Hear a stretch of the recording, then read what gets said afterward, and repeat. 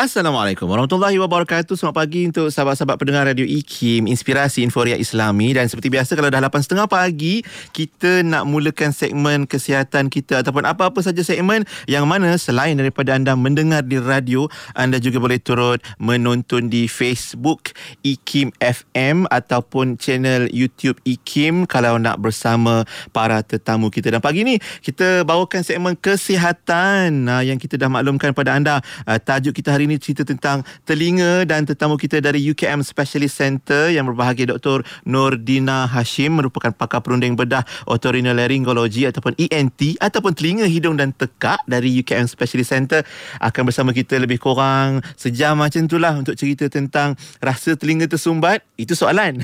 Mungkin anda perlukan pemeriksaan fungsi tiup pendengaran anda bersama Dr. Nordina pagi ni. Assalamualaikum Doktor. Terima kasih Kian kerana atas jemputan ini. Sama-sama Doktor. Doktor pun sihat hari ni, Alhamdulillah. Alhamdulillah. Ya, kan? Kita batuk sikit. Oh, batuk-batuk. Yang penting pagi ni menarik juga tajuk kita sebab kita pun dalam norma baru. Maknanya online walaupun doktor dekat hospital, tapi tetap juga kita boleh bawakan perkongsian ni lah. Yang penting juga sebab kita pun radio, jadi sahabat-sahabat kita yang sedang mendengar nak tahulah cerita tentang kesihatan pendengaran kita. Mungkin untuk awal ni doktor, kita nak cerita tentang, biasa kalau orang dengar atau sebut tentang telinga yang tersumbat, apakah situasi-situasi yang boleh berlaku? Satu, dan mungkin doktor boleh ceritakan tentang kita apa itu tiup pendengaran. Kita nak menjelajah pagi ni doktor. Silakan Doktor Dina. Okey, terima kasih Ben. Sama. Alright, biasanya kan pesakit akan datang dengan komplain mengatakan, doktor, telinga saya tersumbat. Dan kita akan tanya lebih lanjut sebab bila diberitahu atau pesakit memberitahu telinga tersumbat ni, dia membawa banyak maksud kepada kita. So jadinya kita akan tanya lebih lanjut sama dia, macam mana rasa tu? Tersumbat seperti rasa telinga penuh kan? Seperti ada sesuatu blok kan, macam tu kan? Ataupun seperti dengar bergaung, bergema, atau bunyi seperti apa orang cakap, kita rasa kurang dengar. So kita kena tanya lebih lanjut. So sebabnya membawa banyak maksud kepada pakar kesihatan lah. Dia memberi maksud sama ada, mungkin kalau umum akan mungkin fikir kalau telinga tersumbat ni mungkin kotoran telinga atau lilin telinga tu penuh dalam laluan saluran telinga, tapi sebenarnya banyak lagi perkara lain yang boleh menyebabkan rasa atau sensasi telinga tersumbat ni. So jadinya kita kena tanya lebih lanjut dan juga tanya simptom-simptom berkaitan. Agaknya ikut pengalaman Dr. Dina sendiri dekat UKM Specialist kan, mana kes yang paling banyak dilaporkan lah ataupun diadu oleh pesakit bila cerita tentang telinga tersumbat? Ada tak mungkin yang datang tu dia mengadu tersumbat, lepas tu rasa sakit tu, nyeri ke apa ke, macam mana tu doktor? Betul. Sebab kalau telinga tersumbat ni biasanya tidak datang simptom tu macam satu tu saja. Biasanya kita akan tanya simptom-simptom atau gejala yang berkait. Contohnya kita akan tanya, ada rasa sakit atau rasa tidak selesa kepada telinga? Ada rasa berdengung kan, bunyi macam bising macam tu, bunyi macam ringing atau berdengung kan di dalam telinga. Kemudiannya adakah berkait dengan cecair telinga? Maknanya ada air keluar ke daripada telinga? Macam tu. Dan masalah pendengaran juga. Makin lama saya rasa dengaran saya ni makin merosot. Mula dengan rasa kurang dengar atau telinga sumbat saja. Tapi makin lama makin kurang dengar. Macam tu. So jadinya kita kena tanya berterusan. Bukan sekap dengan tersumbat saja. Macam tu. So, sebab kita nak cari punca di mana kemungkinan masalah yang berlaku. Maknanya memang akan ada banyak soalan lah yang doktor akan tanya pada seseorang yang datang tu. Dan hari ni kita cerita tentang, sebab kadang-kadang dia punya rasa tu, kita rasa macam telinga sumbat biasa je, tapi bila lama kelamaan tanda-tanda tu, nanti kita cerita lebih lanjut tentang tanda-tanda lah seseorang yang menghadapi masalah telinga. Cuma mungkin awal ni kita nak doktor mungkin nak bawa sahabat pendengar kita dan juga yang sedang menonton dekat Facebook, dekat YouTube ni, apa yang ada dalam saluran atau tiup pendengaran atau telinga kita, doktor? Okey, so telinga ni sebenarnya terbahagi pada 3 bahagian. Kalau kita kan yang tidak tahu dari segi anatomi ataupun struktur telinga ni, kita tahu cuping telinga, kita tahu saluran telinga saja. Yang kita duk bersihkan, korek telinga semua tu kan. So sebenarnya telinga ni dia terbahagi pada 3 bahagian. Telinga luar, telinga tengah dan telinga dalam. So telinga luar ni, kalau yang pendengar atau penonton di FB Live dia tengok slide sini, telinga luar ni terdiri daripada cuping telinga hingga ke gendang telinga. Ke gendang telinga ya. Dan kemudian ada satu ruang kecil yang di mana ada struktur-struktur tulang-tulang kecil yang sangat penting dan juga struktur lain yang terletak di dalam ruang telinga tengah. Kemudian kita ada ruang telinga dalam. Telinga dalam ni berkaitan dengan saraf-saraf pendengaran. Juga sistem keseimbangan berada di situ juga. Okay. Saya mahu tarik fokus penonton dan pendengar pada bahagian telinga dalam. So fokus perbincangan kita atau perkongsian kita pagi ini adalah pada ruang telinga tengah lah. Kalau lihat di situ kan, Pian mungkin boleh tukar kepada slide yang seterusnya. Right. Kita nampak ni saya dah highlight ni, saya besarkan ruang telinga tengah ni. Kalau kita tengok kan, cantiknya struktur ni yang Allah buat ni kan. Ada tulang-tulang kecil, bentuk-bentuk dia begini ni dalam telinga setiap orang ada. Sebelah kanan, sebelah kiri kan. Dan nampak di hujung tu ada satu tube yang seperti jambatan. Dia menyambungkan ruang telinga tengah ke ruang belakang hidung. Jadinya bukaan ini dia ada dua bukaan. Satu pintu yang buka ke ruang telinga tengah, satu pintu yang buka ke belakang hidung. Maknanya ruang-ruang ini saling berkait. Maknanya fungsi telinga tengah yang mana telinga tengah ni sepatutnya dia kering. Dia tak boleh ada air, dia tak boleh ada nanah ke atau apa, dia kena kering. Dan keadaan ini dikawal oleh fungsi tiup pendengaran. So jadinya inilah tiup pendengaran yang menghubungkan atau jambatan ni lah yang menghubungkan antara dua ruang. Dan mana untuk memastikan fungsi telinga tengah dan fungsi keseluruhan telinga adalah bagus dan sihat, tiup ini kena berfungsi dengan baik. So jadinya tiup pendengaran atau nama lain tiup auditory atau nama saintifik adalah eustachian tube atau tube eustachian. Fungsi dia adalah sangat penting untuk keseimbangan tekanan di telinga tengah. Maknanya bila tekanan ini seimbang, so keseluruhan kesihatan telinga bagus. Yang terdapat salah satu punca untuk memastikan telinga kita sihat lah. Okay. Tapi doktor boleh maknanya kalau kita jumpa doktor kan, doktor, kalau saya jumpa doktor, doktor boleh nampak ke saluran eustachian tube tu, tiup pendengaran tu? Tak boleh lah. Okey, tak boleh, tapi kita boleh nampak bukaan yang membuka kepada belakang hidung.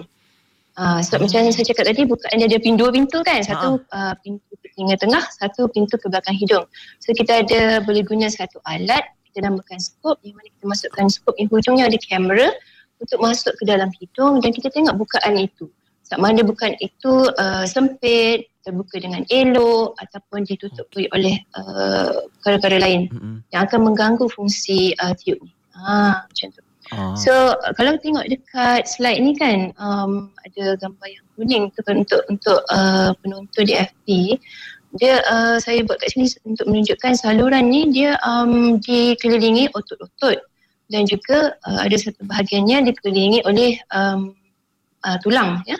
So fungsi dia seperti buka tutup macam itulah. Dia kawal oleh otot-otot ini. Dalam keadaan biasa tiup ni dia tertutup. Tapi dalam tindakan secara natural atau tindakan kita seperti menelan air, menguap, dia akan buka tutup pintu bukaan tiup ni lah. Tujuannya adalah untuk pastikan tekanan di telinga tengah adalah stabil. Sebenarnya secara semula jari atau natural ni Allah dah buat ni, buka tutup tu berlangsung tanpa kita sedar. Tapi berlakunya penyakit bila ada perkara-perkara yang menyebabkan gangguan pada fungsi tiup ini, seterusnya mengganggu pada fungsi telinga tengah. So jadi kalau tengok dekat gambar ni kan, kalau Pian boleh tekan satu klik lagi. Saya nak tunjuk dekat slide ni, okay. Okay. Nampak saya letak satu warna biru situ, di mana ini merujuk apabila berlakunya disfungsi atau masalah tiup pendengaran, tekanan yang sepatutnya dah balance tadi kan, tekanan ni dia kena balance atau seimbang dengan tekanan di luar sekeliling kita. Jadinya bila berlaku masalah pada tiup pendengaran, menyebabkan tekanan dalam telinga tengah terganggu, dia menurun jadi negatif. Bila berlaku macam tu, ada dua perkara yang mungkin berlaku. iaitu menyebabkan gegenan telinga kita akan termasuk ke dalam sedikit. Kita tak akan perasan, tapi simptomnya kita akan rasa seperti telinga tersumbat, kita akan rasa kurang dengar, kita akan rasa macam tak selesanya telinga ni, lama-lama rasa macam sakit, macam itu. Dan kalau berterusan, air boleh berkumpul dekat ruang ni. Kita tak nak air berkumpul dekat ruang telinga tengah. Yang biru tu air lah tu, doktor? Itu saya menggambarkan ada air kat situ. Tak mahu macam tu sebab nanti kondaksi bunyi atau bunyi yang kita nak dengar orang bercakap ke atau sekeliling akan jadi lagi tak dengar lah, akan kurang dengar. Tak efisien kondaksi bunyi tu. Macam tu. Okey, itu yang berlaku. Itu situasi kita bila maknanya doktor, bila kita cerita tentang telinga tersumbat ni, bukan sahaja dari faktor yang macam dari telinga luar tu mungkin wax atau tarik telinga ke ataupun gangguan-gangguan lain kan. Tapi yang kita cerita hari ni dari dalam pun boleh jadi punca kita rasa telinga kita tersumbat. Dan mungkin nanti kita ceritalah tentang kalau ada yang rasa gatal ke, macam-macam rasa atau simptom dan tanda. Cuma kalau macam contoh kita ada air dalam area gegendang, lepas tu dan kawasan-kawasan telinga dalam tu, bahaya tak doktor? Okey. So jadinya bila air berkumpul dalam telinga tengah kan, dalam ruang telinga tengah ni, kita tak tahu ianya berlaku. So kalau macam saya cakap mulanya, kalau berlaku secara tiba-tiba atau dalam tempoh yang pendek, kita akan rasa kurang dengar, kita akan rasa tak selesa. Dan kalau nasib tak baik, jadi jangkitan pula kat situ. Air yang berkumpul yang asalnya air cecair yang bukan jangkitan atau cecair keradangan saja, jadi nanah pula kat situ. Kita tak nak benda tu berlaku. Jadinya pesakit akan rasa lagi tak sihat, demam, sakit, menyucuk-nyucuk dalam telinga. Kan? Ada juga keadaan di mana air ni berkumpul lama. Dia berkumpul dan dia kering, sekejap dia berkumpul balik. Biasanya kita nampak situasi ni pada kanak-kanak. Kanak-kanak yang umur antara 3 hingga 6 tahun. Kenapa berlaku ni? Kita mungkin berlakunya di sini juga disebabkan ada gangguan pada tiap pendengaran juga. Tapi kanak-kanak ni biasanya kan pada umur ini mereka pergi ke tadika, kindergarten kan, pergi ke tadika, mereka bergaul. Dan kanak-kanak pada usia ini, ialah kalau seorang ada sesama, seorang ni pun akan menjangkit sesamanya. Seorang ni menjangkit sesamanya. So macam saya cakap tadi, ruang telinga tengah dengan hidung ni dia kawan, dia berkait. So jadinya kalau dia berhubung, jadinya dia macam simbiosis pula. Kalau hidung ni tak sihat, telinga pun jadi tak sihat. So kalau kanak-kanak tu sesama selalu, telinga tu pun tiap pendengaran terganggu, air berkumpul kat telinga tengah, sentiasa ada air tu, nanti pendengaran atau pendengaran terganggu. Bila pendengaran terganggu pada kanak-kanak usia macam ni, adalah di mana usia mereka untuk develop atau berkembangnya bahasa dan pertuturan. So ini akan mengganggu perkembangan bahasa dan pertuturan mereka. Contohnya kalau mereka mendengar cikgu dekat tadika kata, okey, hari ini anak-anak kita belajar A, B, C kan, hari ini, hari Isnin. Dia akan dengar certain fonik saja. Ni macam tu. So dia tak dapat tangkap kan tu. Tapi kita tengok, anak saya boleh bercakap ni. Tapi bila kita figure atau kita check buku ujian pendengaran, ada gangguan pendengaran kat situ. So kita tak nak benda ni berlaku. Dan ini saya cakap kesannya ke masa yang dekat saja. Dia kalau kita tak kawal atau tidak rawat masalah ini, dia akan jadi berlanjutan dan boleh memberi komplikasi atau kesan yang lebih tidak baik lah. Yang mana pengurusan kes tu atau management pada kes tu akan jadi lebih complicated, lebih sukar lah maksudnya. Kan, tambah-tambah lagi perkara ni dah mula dari anak-anak tu kecil. Mungkin dari tadika lagi dia dah ada masalah tu dan memberi kesan pada pertuturan, pendengaran. Betul, bila dewasa apa pula akan jadi kesan-kesan dan tanda-tandanya. Nanti kita nak sambung kejap lagi doktor untuk round kedua, sebab ramai juga yang dah bertanya soalan. Rajin sahabat kita Cik Rizky bertanya kan, minta sahabat-sahabat kita tanyakan soalan. Jangan malu-malu tanya soalan berkaitan, yang penting berkaitan lah dengan pendengaran kita. Sebab hari ni kita cerita tentang tiup pendengaran yang lebih dalam lagi dalam telinga kita ni, dan mungkin masalah-masalah berkaitan dengannya bertanya. Dr. Nordina bersama kita pagi ini. Doktor, kita berehat kejap ya. Dan untuk sahabat-sahabat sekalian, kalau ada soalan insya-Allah boleh terus ajukan dekat ruangan komen kita kat Facebook, kat YouTube pun boleh, ataupun hantar WhatsApp 0112900404 untuk bertanyakan soalan kepada Dr. Nordina, pakar perunding bedah otorinolaryngologi dari UKM Specialist Center, untuk perkongsian segmen kesihatan kita hari ini tentang telinga. Jangan ke mana-mana, terus dengar Warna Pagi di IKIM, Inspirasi Inforia Islami. Allahumma afini fi badani, Allahumma afini fi sam'i, Allahumma afini fi basari.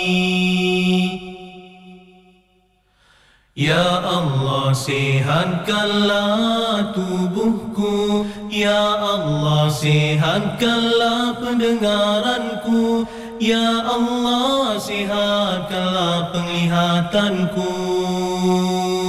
Alhamdulillah, kembali bersama Pian untuk Warna Pagi hari ini. Terima kasih yang turut menonton kita di Facebook IKIM FM ataupun YouTube IKIM. Untuk segmen kesihatan, kita cerita tentang ada rasa telinga tersumbat ataupun ada yang tanya, ingat saya ada masa nak rasa telinga tersumbat sebab kerja sibuk. Tapi apapun, kesihatan perlu kita jaga, termasuk pendengaran. Itu satu nikmat yang Allah Ta'ala kurniakan. Macam Dr. Nordina kongsikan tadi kan, Doktor, Allah dah ciptakan struktur, anatomi, bentuk telinga kita ni sangat cantik untuk fungsinya mendengar kan.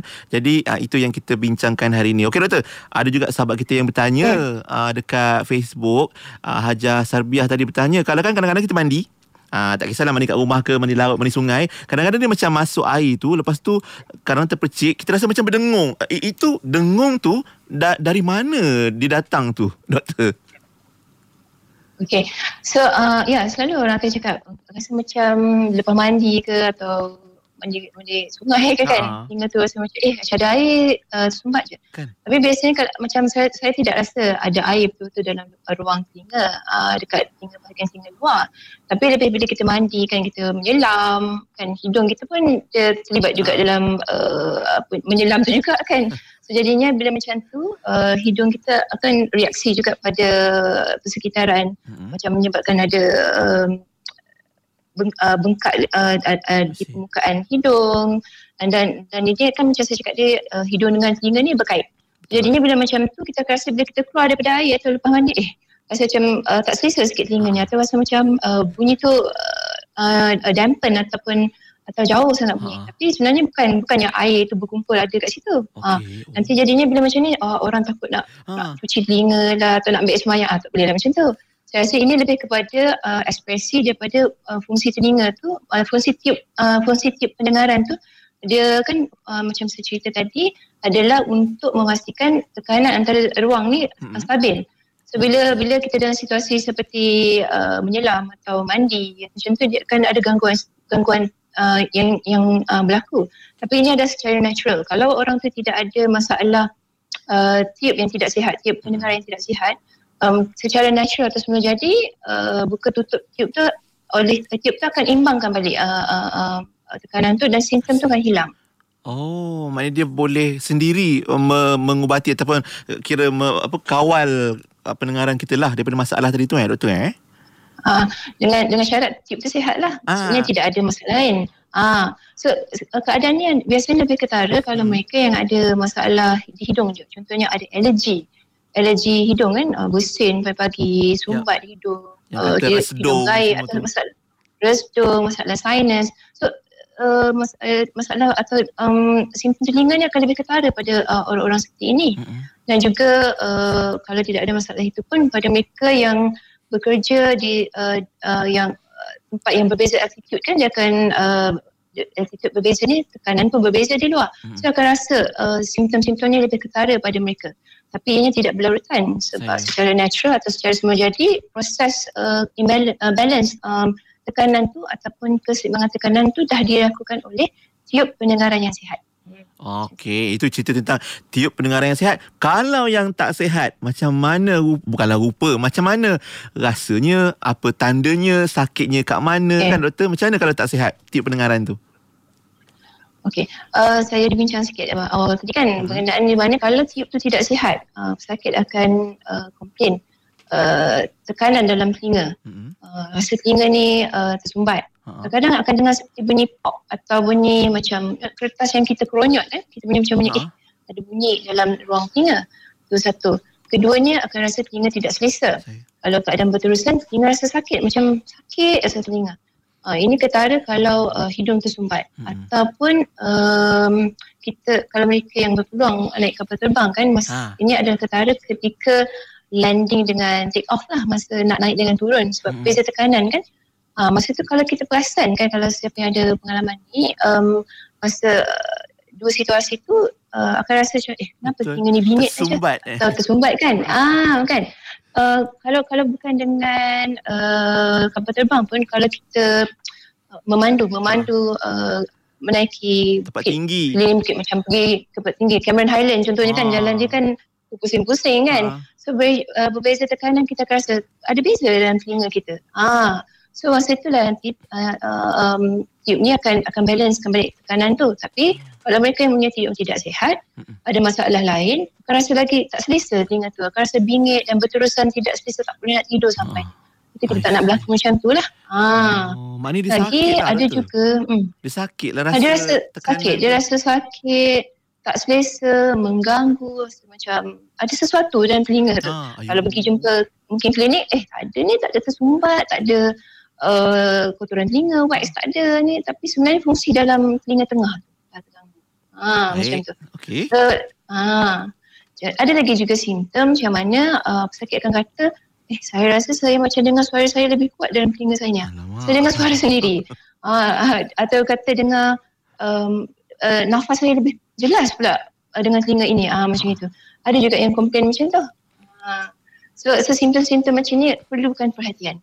Kalau dia berlaku on off macam tu, mungkin kita dan dia settle, tidak ada apa-apa kesan lanjutan, mungkin kita boleh ni lah kan. Tapi kalau berlarutan atau simptom tu tidak resolve atau tidak hilang, dia kena mendapatkan perhatian pakaian yang tertentu lah ya. Saya juga nak share kalau situasi ni juga ketara kalau kanak-kanak yang mempunyai masalah sumbing bila langit. Sumbing dalam langit kan, kita ada sumbing cleft kan, cleft bibir dan juga cleft dalam langit. Cleft dalam langit ni sebab apa? Langit ataupun palate ni, otot-otot dia dikawal oleh otot-otot yang dalam langit lembut ni. Otot-otot yang sama juga mengawal bukaan tiup pendengaran ni.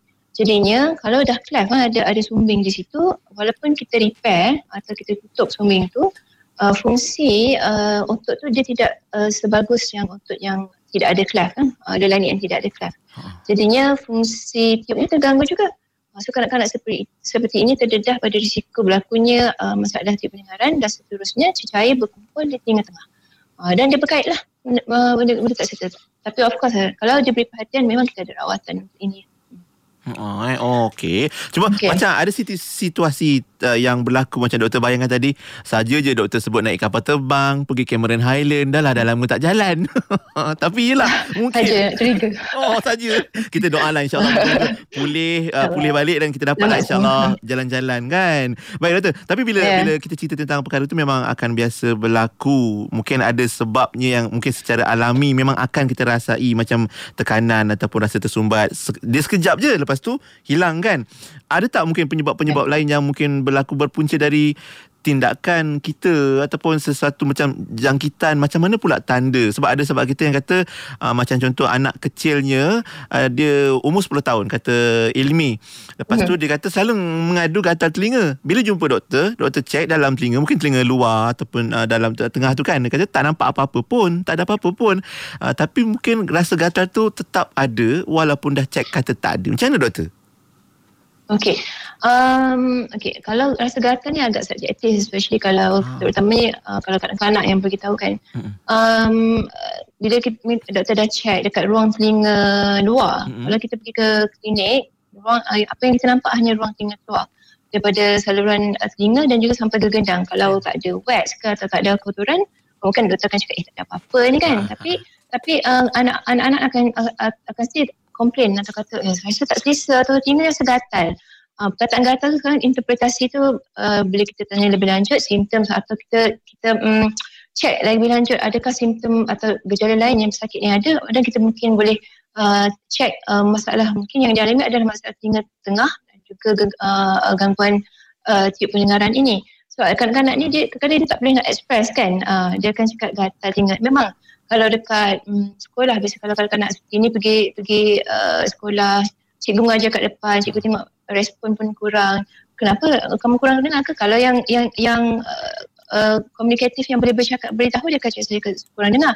Atau kadang-kadang dia akan cakap rasa gatal telinga, rasa tak selesa telinga, tapi dia tak tahu nak cakap ekspresi macam mana. So eloklah kalau keadaan macam ini, kita check fungsi telinga tengah. Cara nak check tu, dia kena ada beberapa manuver ataupun test untuk kita check. Mungkin as simple as kita buat ujian pendengaran. Ujian pendengaran sebab macam saya cakap tadi, kalau ada gangguan fungsi tiup ni, dia akan menyebabkan gangguan pendengaran kan. So kita boleh relate lah nanti. Macam tu.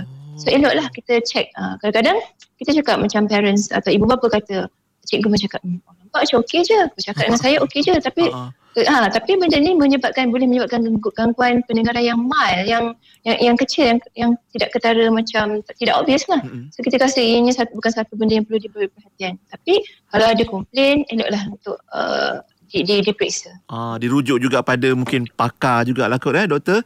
Kalau perkara tu berlarutan, dah hantar jumpa kat klinik, kata tak ada apa-apa, tapi masih lagi masalah tu masih dirasai oleh anak kita. Sebab itulah kita ada pakar hari ni, alhamdulillah, Dr. Nordina dari UKM Specialist Center. Kita nak tanyakan ataupun belajar tentang tiup pendengaran dan masalah-masalah yang berlaku. Kalau perlu rujuk segera. Sebab macam ada lagi soalan, kita boleh selang-selang doktor soalan-soalan daripada sahabat kita. Kalau Puan Siti Ana kata kalau naik Cameron terganggu pendengaran, dah turun baru okey lah, kesiannya sepanjang berjalan-jalan kat Cameron tak dengar apa agaknya, kesian. Itulah saya cakap kan. Jadi tak selesa bila perubahan tekanan tu, bila tempat tinggi dan fungsi fungsi tiup tu untuk menyeimbangkan tekanan tu tak efisien ataupun tidak efektif. Ni lah akan kita rasa tak selesa. Kita pergi nak bercuti tapi kita lama tak selesanya kan. Macam itulah. So bukan fungsi tiup saja, maknanya kita kena tengok mungkin masa tu tak sihat, sesama ke, atau ada masalah lain yang menyumbang pada gangguan fungsi telinga. Okey, baik. Ada satu simptom lagi ataupun satu tanda yang sahabat kita ni rasa, katanya dalam telinga kedengaran benda bergerak-gerak dalam 2 minit. Lepas tu apa kemungkinan yang berlaku dalam telinga, sebab beliau belum rujuk lagi pakar ni. Mungkin doktor boleh agak-agak ke apa yang berlaku ni doktor? Okey, kalau ayatnya atau pertanyaan benda bergerak-gerak ni, kalau saya akan tengok, kita cek telinga, ada serangga ke masuk ke kan? Cepat-cepat ya boleh serangga masuk. Kadang kita tak perasan tidur-tidur tu ada serangga masuk. Dia rasa macam ada bunyi, ada gerak-gerak dalam tu. Itu better cek dulu. Sebab apa, bila cek dengan pakar, periksa dengan pakar, kita nampak apa yang kita nampak. Kalau tidak ada apa-apa di ruang telinga luar, dan seterusnya kita akan proceed pada ruang telinga dalam, pemeriksaan ruang telinga dalam atau ujian-ujian tertentu. Eloklah kalau pergi check kan. Jangan tangguh-tangguh. Tak tertinggal apa-apa. Jangan sampai benda tu bercakap, jumpalah doktor dalam telinga, kan terkejut masa tu. Jadi mana kena segeralah kalau apa-apa berlaku, tambah-tambah lagi benda yang kita jarang berlaku lah kan, tiba-tiba berlaku, kena tanya dengan doktor kita. Okey, dan kalau ini pula katanya ada dengar sesuatu bisikan dalam telinga, atau sebenarnya ialah adakah ia satu gangguan atau kerosakan di bahagian telinga? Mungkin doktor boleh jelaskan? Kalau dengar seperti bisikan, yalah, kalau dari segi interpretasi pesakit tu, sebabnya bila kita pesakit cakap macam ni, kita kena investigate atau tanya lebih lanjut apa yang dia dengar, bunyinya macam mana. Macam saya cakap tadi, kalau disebabkan oleh masalah telinga tengah, akan bunyi berdesing, berdengung. Kadang kita dengar, kita tanya, bunyi ni seperti bunyi nadi ke? Macam tu kita tanya. Kalau bisikan tu, kalau ayat yang ketara tu, mungkin kita kena kita kena cek, periksa lebih lanjut untuk perkara lain setelah pemeriksaan fizikal. Maksud pemeriksaan fizikal ni apa yang kita nampak, tidak mengesyorkan apa-apa masalah. Itu kalau bisikan atau benda lain, kita boleh refer pada yang perlu sekiranya pemeriksaan fizikal tidak menunjukkan telinga ni bermasalah. Baik, Masya Allah. Itu cara-cara, ataupun doktor pun akan tanya baliklah pada pesakit tu apa, macam mana bentuk bisikan, adakah bunyi sekadar bunyi biasa ataupun memang ada suara-suara lain tu, itu memang kena bawa ke lain. Sudah lain kan? Kan dah lain. Okey, betul. Macam Ada nak tambah apa-apa tentang tanda? kan? Sebab macam saya cakap tadi, merujuk kepada soalan saudara tadi, bunyi apa yang kita bincangkan hari ini, dia tidak akan datang satu simptom saja. Dia mesti berkait dengan simptom lain. Kurang dengar ataupun sakit telinga. So dia berkaitan dengan yang lain lah. Okey, baik. Yang lain-lain tu apa? Dan kejap lagi pula kita nak cerita tentang macam mana kalau masalah itu masih lagi berlaku, apa kesan pada pendengaran kita kalau punca ataupun masalah yang berlaku di tiub pendengaran ni mungkin berlarutan. Adakah ia akan mengganggu pendengaran saja ataupun mungkin indera yang lain ataupun organ yang lain termasuk hidung juga, doktor, dan rawatan-rawatan mungkin kalau doktor boleh kongsikan sebentar lagi, doktor. Kita nak berehat untuk pusingan berikutnya. Kita akan kembali untuk raikan lagi soalan-soalan daripada sahabat-sahabat sekalian untuk segmen kesihatan hari ni. Ada juga yang tanya ni, kalau nak cuci telinga, nak korek telinga tu pakai minyak rambut yang cair tu, boleh ke tidak tu? Agaknya sama-sama kita nantikan jawapannya untuk perkongsian segmen kesihatan kita hari ini. Baik, jangan ke mana-mana, terus dengarkan Warna Pagi di IKIM 20 tahun Inspirasi Inforia Islami. Subhanallah walhamdulillah wa la ilaha illallah wallahu akbar ولا حول ولا قوة إلا بالله سبحان الله والحمد لله ولا إله إلا الله والله أكبر ولا حول ولا قوة إلا بالله. Alhamdulillah, kembali bersama Pian untuk Warna Pagi di IKIM, dan segmen kesihatan pagi ini turut bersama-sama pakar perunding bedah otorinolaryngologi dari UKM Specialist Center. Terima kasih UKM Specialist Center juga yang membawakan Dr. Nordina Hashim pagi ni, dan terima kasih sahabat-sahabat kita yang masih lagi setia ni, doktor, nak dengarkan perkongsian doktor. Tadi kan kita ada doktor, slide kan. Lepas tu saya sempatlah tengok yang satu slide ni, gambar ini apa yang berlaku pada slide ni, doktor? Kalau mungkin dia boleh jelaskan. Alright. So ini adalah gambar terowong telinga yang kita ambil menggunakan skop dan kamera kecil. So apa yang kita nampak dalam gambar yang pertama ni, semuanya adalah gambar terowong telinga yang menunjuk kepada gegendang telinga, ya. Gegendang telinga yang bulat tu. Ini dari dalam, mana dari skop dari hidung? Mana kita skop dari telinga. Dari luar. Okey. Propon dari telinga. Okey, daripada terowong telinga, dan dia tunjukkan gambar gegendang telinga lah. Kalau gambar yang pertama ni, macam saya cakap tadi kan, ruang telinga tengah. Ni sepatutnya tidak ada air, dia kosong, kering.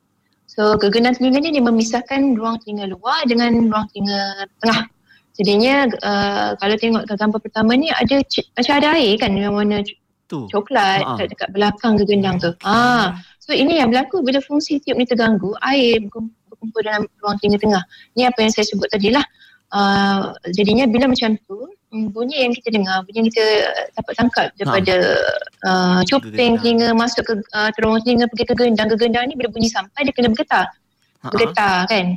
So bergetaran ni dia akan pindahkan kepada tulang kecil dalam ruang telinga tengah. Tapi bila adanya cair ni, getaran tu tidak efisien, tidak bagus, tidak orang kata optimum lah. Jadinya itu tak solid, tak bagus kan, tak power orang kata. Jadinya kurang dengar. Dan ditambah lagi pesakit rasa telinga tersumbat, tak selesa. Inilah simptomnya. Kalau air ni mengering, air ni boleh mengering, tapi kalau fungsi tiub ni tidak still bermasalah, dia akan still jadi lagi kan. So fungsi tiub ni tadi kan mengimbangkan tekanan antara ruang telinga tengah dan luar. Jadinya bila ada gangguan pada tekanan, menyebabkan retraksi gegendang telinga. Kalau kita tengok gambar nombor 2 ni, gegendang telinga tu macam tertarik ke dalam. Dia termasuk macam itu. Tu yang nampak tulang-tulang kecil tu lebih ketara kat situ. Nampak macam itu tulang bonjol, tak ada tulang kecil. Tulang kecil. Okay. Ya. Ini adalah tulang-tulang antara tulang paling kecil dalam badan kita. Betapa pentingnya untuk mendengar. Kalau gangguan pada ni berlaku, apa itu sebabnya? Jadi antara sebab menyebabkan kurang dengar, kan? Kalau yang gambar ketiga ini adalah keadaan yang dah berlanjutan. Dia kalau tengok tu dah ada macam ada tertarik ke dalam, ada macam mangkuk lah kat situ kan. Dan kita nampak ada sesuatu pula yang dalam ruang yang termasuk ke dalam tu. Ini sebenarnya kegendang juga ni, tapi kegendang tu dah tertarik ke dalam dan diisi oleh apa yang kita namakan kolestetomah. Kolestetomah ni adalah satu penyakit yang bersifat menghakis tulang. Menghakis tulang maknanya akan menghakis tulang kecil, tulang pendengaran, menghakis tulang yang tulang-tulang belakang telinga, tulang yang memisahkan antara ruang telinga ke bahagian otak. So bila ini adalah yang apabila keadaan asalnya daripada awalnya tiap pendengaran yang terganggu ni tidak dirawat, tidak diberi perhatian, dalam selepas bertahun ini boleh berlaku. Jadi kita tak nak sampai begini berlaku, sebab kalau peringkat awal kita dah rawat, insya-Allah rawatannya adalah agak straightforward dan simple. Tapi bila sudah berlarutan jadi komplikasi atau lebih complicated, rawatannya akan lebih lebih mendalam lah kita perlukan. Dan macam proses dia tu, daripada satu masalah kan yang kita sebut tadi doktor, dia makan masa lama ke ataupun dia boleh jadi sekejap dalam setahun, mungkin boleh jadi something yang complicated? Okay, so disfungsi atau masalah tiup pendengaran ni dia boleh berlaku secara one off ataupun berulang-ulang ataupun berterusan tanpa resolution, tanpa pemulihan. Jadinya simptom tu akan ditunjukkan dengan situasi keadaan macam ni lah. Kalau berlaku macam one off, contohnya macam kita naik ke Cameron atau naik kapal terbang, scuba diving for example, mana tempat yang atau perkara yang kita lakukan sekali lalu atau one off saja, simptom tu akan ketarik waktu tu saja. Tetapi kalau berlanjutan, contohnya macam kanak-kanak tu ada masalah ni berterusan tidak dirawat, berbulan-bulan, berminggu-minggu tidak rawat, berterusan sampai masuk sekolah, dia akan jadi berlanjutan lah. Kadang kita rasa apa yang pemerhatian saya lah, saya bekerja ni, saya nampak peringkat umur yang datang untuk rawatan ni dia ada kumpulan kanak-kanak dan kumpulan dewasa. So kumpulan kanak-kanak ni ialah dia akan datang, ibu bapa atau cikgu kata academic performance atau pencapaian akademik kurang bagus, rupanya kita tengok dia ada masalah telinga, kurang dengar kan. Ni kanak-kanak tu kita bagi rawatan. Dan untuk yang bahagian dewasa ni dia dah datang kemudian lah, maksudnya dia datang dengan keadaan seperti gambar nombor 3 tadi tu. Dia dah gambar nombor 2 atau nombor 3. Maknanya benda tu proses tu dah berlarutan bertahun-tahun. Dan saya perasan kumpulan tengah iaitu remaja atau young adult kan, atau dewasa yang pergi sekolah menengah, semua dia yang remaja yang di sekolah menengah, saya tak nampak kumpulan ni kerap datang untuk masalah ini. Saya rasa mungkin bukan tidak bermaksud mereka tidak ada masalah ini, saya rasa proses tu ataupun sekiranya penyakit tu ada, penyakit tu dia dah progres tetapi simptom tidak ketara ataupun simptom atau masalah lain lebih diberi fokus. So jadinya proses tu berlanjutan bila dia dah habis sekolah atau bila bekerja baru nampak kenapa telinga saya makin baru saya perasan makin rosak pendengaran. Makin banyak dalam tanda-tanda yang saya lebih jelas kan. So jadinya kita jangan ambil mudah benda ni nak cakap. Kalau kita rasa benda tu lain daripada biasa, tak patut rasa macam ini, kena buat pemeriksaan. Tambah-tambah lagi macam doktor sebut tadi, anak-anak sekolah, remaja sekolah masa ni lah dia orang paling banyak pakai headphone, dengar muzik, PDPR dan sebagainya. Kita tak salahkan semua situasi tu, tapi jangan sampai terlepas pandang lah pada kesihatan pendengaran kita. Ada satu perkongsian juga sahabat kita bertanya tentang gegendang bocor doktor. Anaknya katanya dari usia 5 tahun ada masalah bocor gegendang telinga, sampai sekarang ni kalau tengok macam masih bocor. Pernah jumpa doktor, mereka cuba kata ia akan baik sendiri, dan sekarang anak tu dah 12 tahun, maknanya dah 7 tahun berlalu. Macam mana situasi ni doktor? Okey. So gegendang bocor ni adalah satu orang kata consequences atau lanjutan daripada keadaan asal lah. Dia mungkin boleh berpunca juga daripada apa yang kita bincangkan pagi ni. Maknanya dia satu lanjutan atau komplikasi. Kalau telinga tu kering kan, maknanya selepas proses keradangan atau infeksi tu dah settle dan fungsi pendengaran pun dah resolve ataupun dah baik pulih, telinga tu dah kering kan. Gegendang bocor tu masih ada. Biasanya kalau kanak-kanak mempunyai gegendang bocor tu, kalau kebocoran tu tidak besar, insya-Allah dia akan baik sendiri sebab proses pemulihan pada orang yang usia muda lebih baik kan.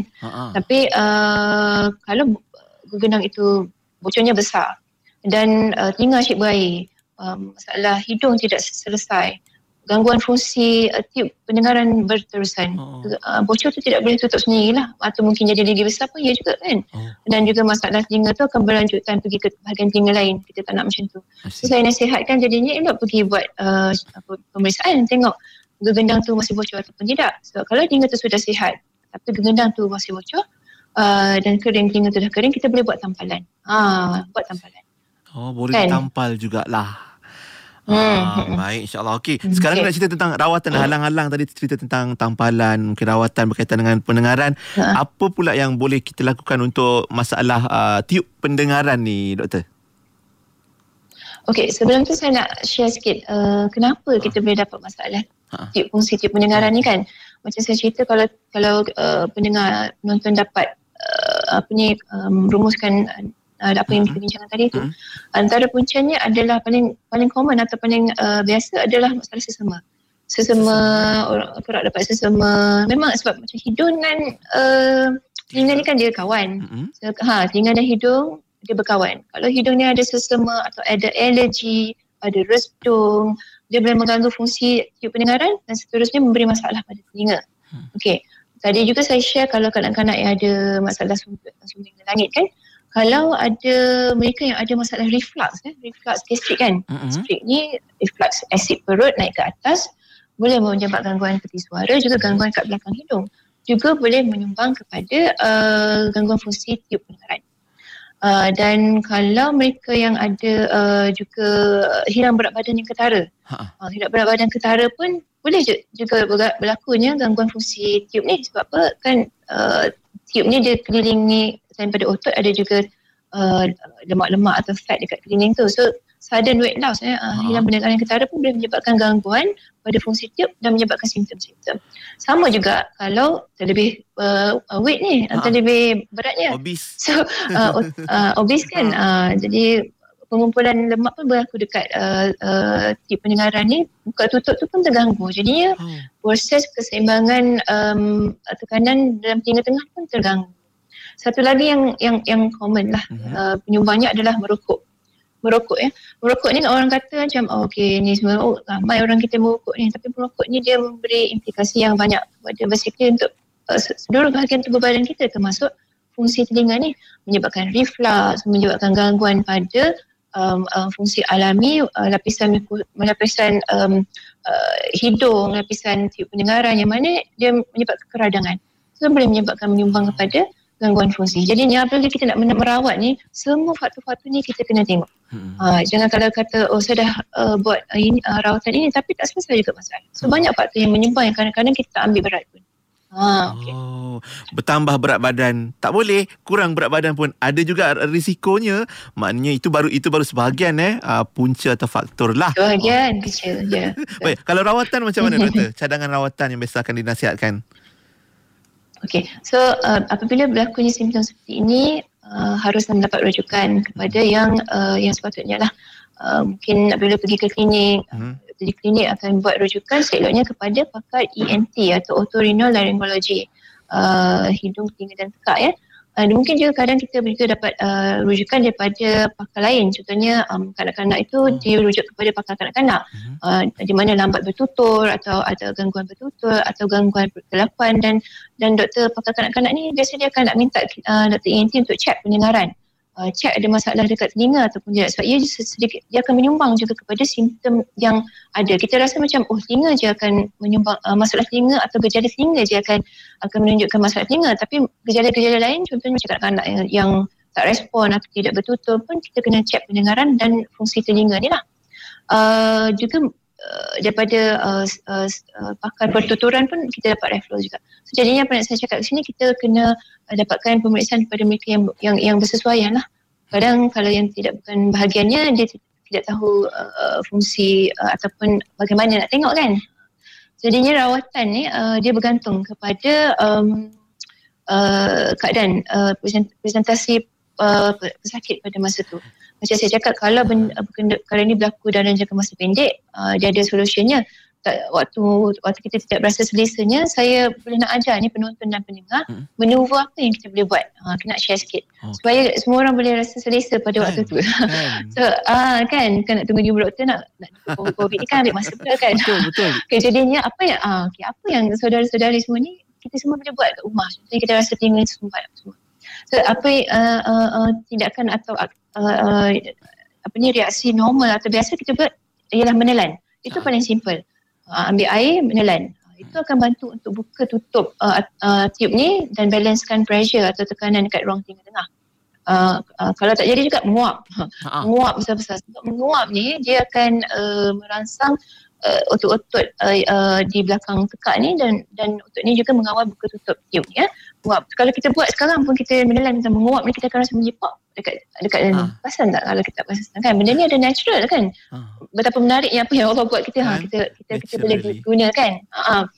Lepas tu satu lagi teknik atau maneuver adalah kita namakan Valsalva. Valsalva maneuver ni ialah di mana kita picit hidung dan tutup mulut dan hembus secara perlahan dalam hidungnya. Mana tutup dan kita akan hembus perlahan, jangan paksa ya. Tolak dia akan bila kita buat macam tu kita akan dengar bunyi pop dekat telinga kita. Dan kita rasa lebih selesa. So saya nasihatkan ni kalau kita nak kapal terbang ke atau kita selesanya masa landing atau take off kan, kita buat benda ni. Kalau tak biasa dengan maneuver ni, sediakan sesuatu untuk minum atau gula-gula untuk telan. Sebab proses menelan tu sendiri dan menguap tu sendiri akan bantu untuk stabilkan tekanan di ruang telinga tengah. So kita akan rasa selesa lah. So benda-benda ni kita boleh buat sementara menunggu rujukan pakar sekiranya masalah ni berlarutan. Dan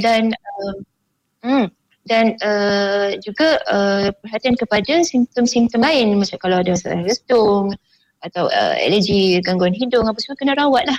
Maknanya kadang kalau ada yang tanya tentang vertigo. Ramai juga bertanya tentang vertigo, doktor. Kaitan sikit lah kalau boleh jelaskan. Boleh. Vertigo ni adalah salah satu simptom pada gangguan keseimbangan. Macam saya cakap tadi, kalau dia mula-mula tadi anatomi atau struktur telinga, bahagian telinga tengah dia ada satu bahagian mendengar, satu bahagian balance kan. Dan balance atau keseimbangan ni dia diinterpretasi dalam presentation secara vertigo. Vertigo ni adalah satu keadaan di mana pesakit rasa ruang atau bilik yang dia berada tu rasa berpusing. So dia rasa tak balance kan, rasa macam tak stabil macam ni kan. So bila gangguan pada fungsi telinga tengah atau fungsi telinga dalam yang berfungsi untuk balance ni dia terganggu, akan menyebabkan simptom-simptom seperti ini. Kalau masalah telinga tengah ada pusat atau masalah fungsi tiap pendengaran terganggu, boleh juga menyumbang pada vertigo atau dizziness lah. Tapi itu biasanya bukan yang utama lah. Sakit akan komplain lebih kepada rasa telinga tersumbat macam tu. Lain juga saya nak educate pendengar juga kalau kalau kita tak sihat sesama atau restu atau yang tidak terkawal, lepas tu kita nasihatkan kalau nak travel tu adalah better postpone lah, supaya tidak berlaku gangguan ni, sebab kita tidak mahu komplikasi tu berlarutan. Kalau nak pergi, siapa yang suka scuba atau ni kan, scuba diving pun sama, berenang tu semua, kita kalau tak sihat ke sesama tu kita nasihatkan postpone kan, atau tunda dulu aktiviti tu supaya tidak lagi menyebabkan gangguan pada telinga lah. Okey, so dari segi rawatan ya, tanya tadi. Okey, rawatan. Kalau Fian boleh share slide yang terakhir tu. Juga macam saya juga terangkan tadi, rawatan tu dia bergantung pada situasi apa yang berlaku waktu itulah. Selain pada telinga, kalau hidung tu ada masalah, alergi, restu atau itu memang kena bagi rawatan. Rawatannya antaranya adalah spray hidung yang daripada steroid sikit kan, kita bagi spray hidung untuk kurangkan bengkak dalam hidung, untuk kurangkan tersumbat dalam hidung, keringkan hidung semua tu, sebab masalah hidung kan berkait dengan telinga kan. So jadinya kadang-kadang pesakit akan kata saya datang masalah komplain masalah telinga, tapi doktor bagi rawatan untuk ubat hidung macam tu. So itu kena fahamkan. Maknanya doktor kena terangkan, dan kita kat sini pun ada ilmu baru hari ni, fahamkan benda tu. Baik. So jadinya rawatan hidung dan telinga tu insyaAllah kalau settle masalah hidung ni, telinga tu insyaAllah akan settle lah. Okay, so bila ini proses rawatan secara medikal ni sudah diberi dan pesakit compliant lah, pesakit taat guna ubat ni, masalah alergi, masalah lain semua dah settle, tapi masih ada lagi gangguan ini. Dan ia menyebabkan komplikasi yang ketara kan. Jadinya kita kena bagi bantuan lah. Bantuan dari segi pembedahan di mana kita tujuannya adalah untuk imbangkan pressure atau tekanan telinga tengah dan telinga luar ni kan. Dan juga kalau ada cecair tu, kita nak bagilah cecair tu kering dan keluar kan. So kalau tengok gambar pertama ni, untuk penonton di FB ni, kita boleh tengok ada satu tube kecil warna putih ni. Ini tube ventilasi. Kalau gambar yang diagram kat bawah tu, nampak kita letak tube tu dekat gegendang. Tujuannya untuk make sure, untuk pastikan tekanan stabil. Dia nak balancekan balik lah dengan tube ni. Dia akan balancekan balik tekanan antara ruang luar dengan telinga tengah kan. Sebabkan ini komplikasi yang sebelumnya telah berlaku lah. So jadinya berapa lama tube ni kat sini? Sebab ini pembedahan kecil saja. Berapa lama tube di sini? Dia bila fungsi telinga tengah, fungsi tube auditory atau tube pendengaran dah pulih, tube ni akan dia keluar sendiri. Kadang kita tak perasan pun dia keluar. Dia jatuh keluar sendiri. Maksudnya dia keluar. Dia sebab dia kecil. Kita mandi ke tengah macam dia keluar sendiri, kita tak perasan. Maksudnya bila dia dah keluar tu, dia dah serve purpose dia. Maksudnya dia sudah jalankan tugas dia lah, orang kata kan. Tekanan dah stabil dan lubang yang kita buat pada tu, insyaAllah kalau tidak besar dan telinga dia sihat, dia akan tutup sendiri lah. Sebab lubang tu kecil. Tapi ada juga keadaan bila kita dah tak tube ni dan pesakit berkata, saya tak nak nak buat lubang lah kat gegendang telinga saya tak nak letak tube lah. Jadinya pilihan rawatan lain juga adalah kita bantu untuk buka tube auditory yang dah tersumbat tu, atau yang tidak sihat buka tutupnya. Kalau tengok gambar yang satu lagi, kita ada satu instrumen atau satu alat di mana dia sejenis balon. Dia kita masukkan balik hidung ke belakang hidung, dan balon tu kita masukkan dekat bukaan tube pendengaran di belakang hidung, dan masukkan balon ni kita kembangkan. Untuk bantulah buka balik laluan tube pendengaran ni, supaya pressure tu balance balik lah. So ini option yang boleh kita bagilah. Itu bentuk rawatan ataupun pilihan lah untuk merawat masalah pendengaran atau tiup pendengaran yang kita bincangkan hari ini, bermula dari rasa tersumbat pada telinga kita. Baik, serba-serbi Dr. Nordina dah kongsikan hari ini tentang telinga dan pendengaran kita, dan soalan pun mungkin banyak juga yang Dr. Nordina dah jelaskan. Mungkin di hujung ni pun dah tinggal seminit lagi sebelum 9.30 ni Doktor. Mungkin apa nasihat Doktor tentang penjagaan telinga dan pendengaran kita, dan nasihat pada sahabat-sahabat pendengar kita pagi ni? Silakan Doktor. Okey, jadinya beri perhatian kalau ada rasa kelainan pada pendengaran, pendengaran atau bunyi, dengung, pendengaran itu berkurangan atau sakit telinga. Kalau perkara itu, simptom itu berlanjutan, kena pergi buat pemeriksaan. Jangan biarkan. Sebab kita tidak mahu berlakunya komplikasi kan. Dan satu lagi, tadi ada pertanyaan berkenaan korek telinga kan. Korek telinga ni jadi satu habit untuk masyarakat kita atau kita. Betul. Kita lah. Sebenarnya saya rasa memang Allah dah jadikan telinga ni dia bersih diri sendiri, self cleaning. So kalau tak perlu kita nak guna cotton bud ke apa, sebab kadang kita tak tahu kita cucuk tak kat mana ni kan, tergendang bocor pula kan, cedera. Jadinya kalau ada orang juga memanglah penghasilan wax atau tahi telinga atau kotoran telinga tu banyak sangat sampai tersumbat. Itu datang ke klinik ENT, kita tolong cucikan. Jangan lagi korek nanti lagi tersumbat tak telinga kan. Dia cedera pula. So jangan amalkan lah. Okey, mana dia boleh self cleaning, dia boleh membersihkan sendiri, kecuali yang kat luar tu mungkin lah yang nampak tu, tapi janganlah sampai korek dalam-dalam. Ada yang kata macam-macam, guna minyak zaitun lah, ubat minyak rambut yang cecair lah, jangan guna korek telinga, guna besi. Lagilah bahaya. Kan? Okay. Bahaya kan. Okey, apa pun insyaAllah kalau ada masalah pendengaran boleh terus saja dapatkan nasihat daripada pakar kita, termasuk hari ini Dr. Nordina. Terima kasih Doktor, pakar perunding bedah otorinolaryngologi kita dari UKM Specialist Center untuk perkongsian hari ini. InsyaAllah panjang umur, murah rezeki, kita jumpa lagi Doktor, insyaAllah. InsyaAllah. Terima kasih atas jemputannya. Sama-sama. Assalamualaikum Doktor. Assalamualaikum. Assalamualaikum warahmatullahi wabarakatuh. Itu dia perkongsian kita untuk segmen kesihatan hari ini. Terima kasih sahabat-sahabat kita yang mendengar. Alhamdulillah jelas pendengaran kita sampai hujung segmen ni, dan kita pun ucap terima kasih yang menonton juga di Facebook dan juga YouTube.